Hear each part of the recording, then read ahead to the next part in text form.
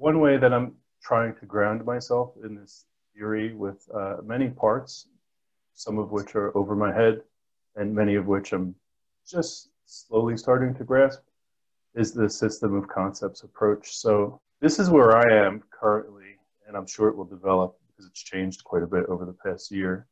And I'm focusing on cultural historical theory as opposed to chat, which I'm still not fluent in at all, or any sort of post-Vygotskian things. And there are different like categories here where there's the main subject matter and different processes, and then the fact that the theory, as I understand it, has both a theoretical and a research or methodological component.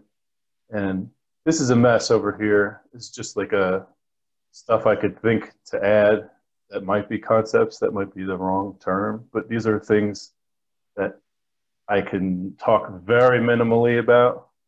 And I believe that I would have to be able to speak in depth about these to really like kind of grok what's going on here.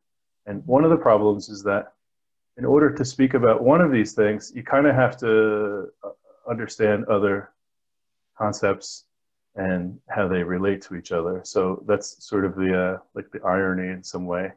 Kind of can't understand one without the other, but then you try to understand them in conjunction, and it's like a slow spiraling process, for lack of a better term. Then I might add different laws of Vygotsky's theory, which I'm still learning about, and I believe there are 9, but what do I know? So to summarize, these right here at the top are what really struck me in the latest piece that I was reading from you, and I was hoping we can get into that. And if the conversation touches upon some of these other features, that would be fine. And if not, honestly, I just want to kind of follow your lead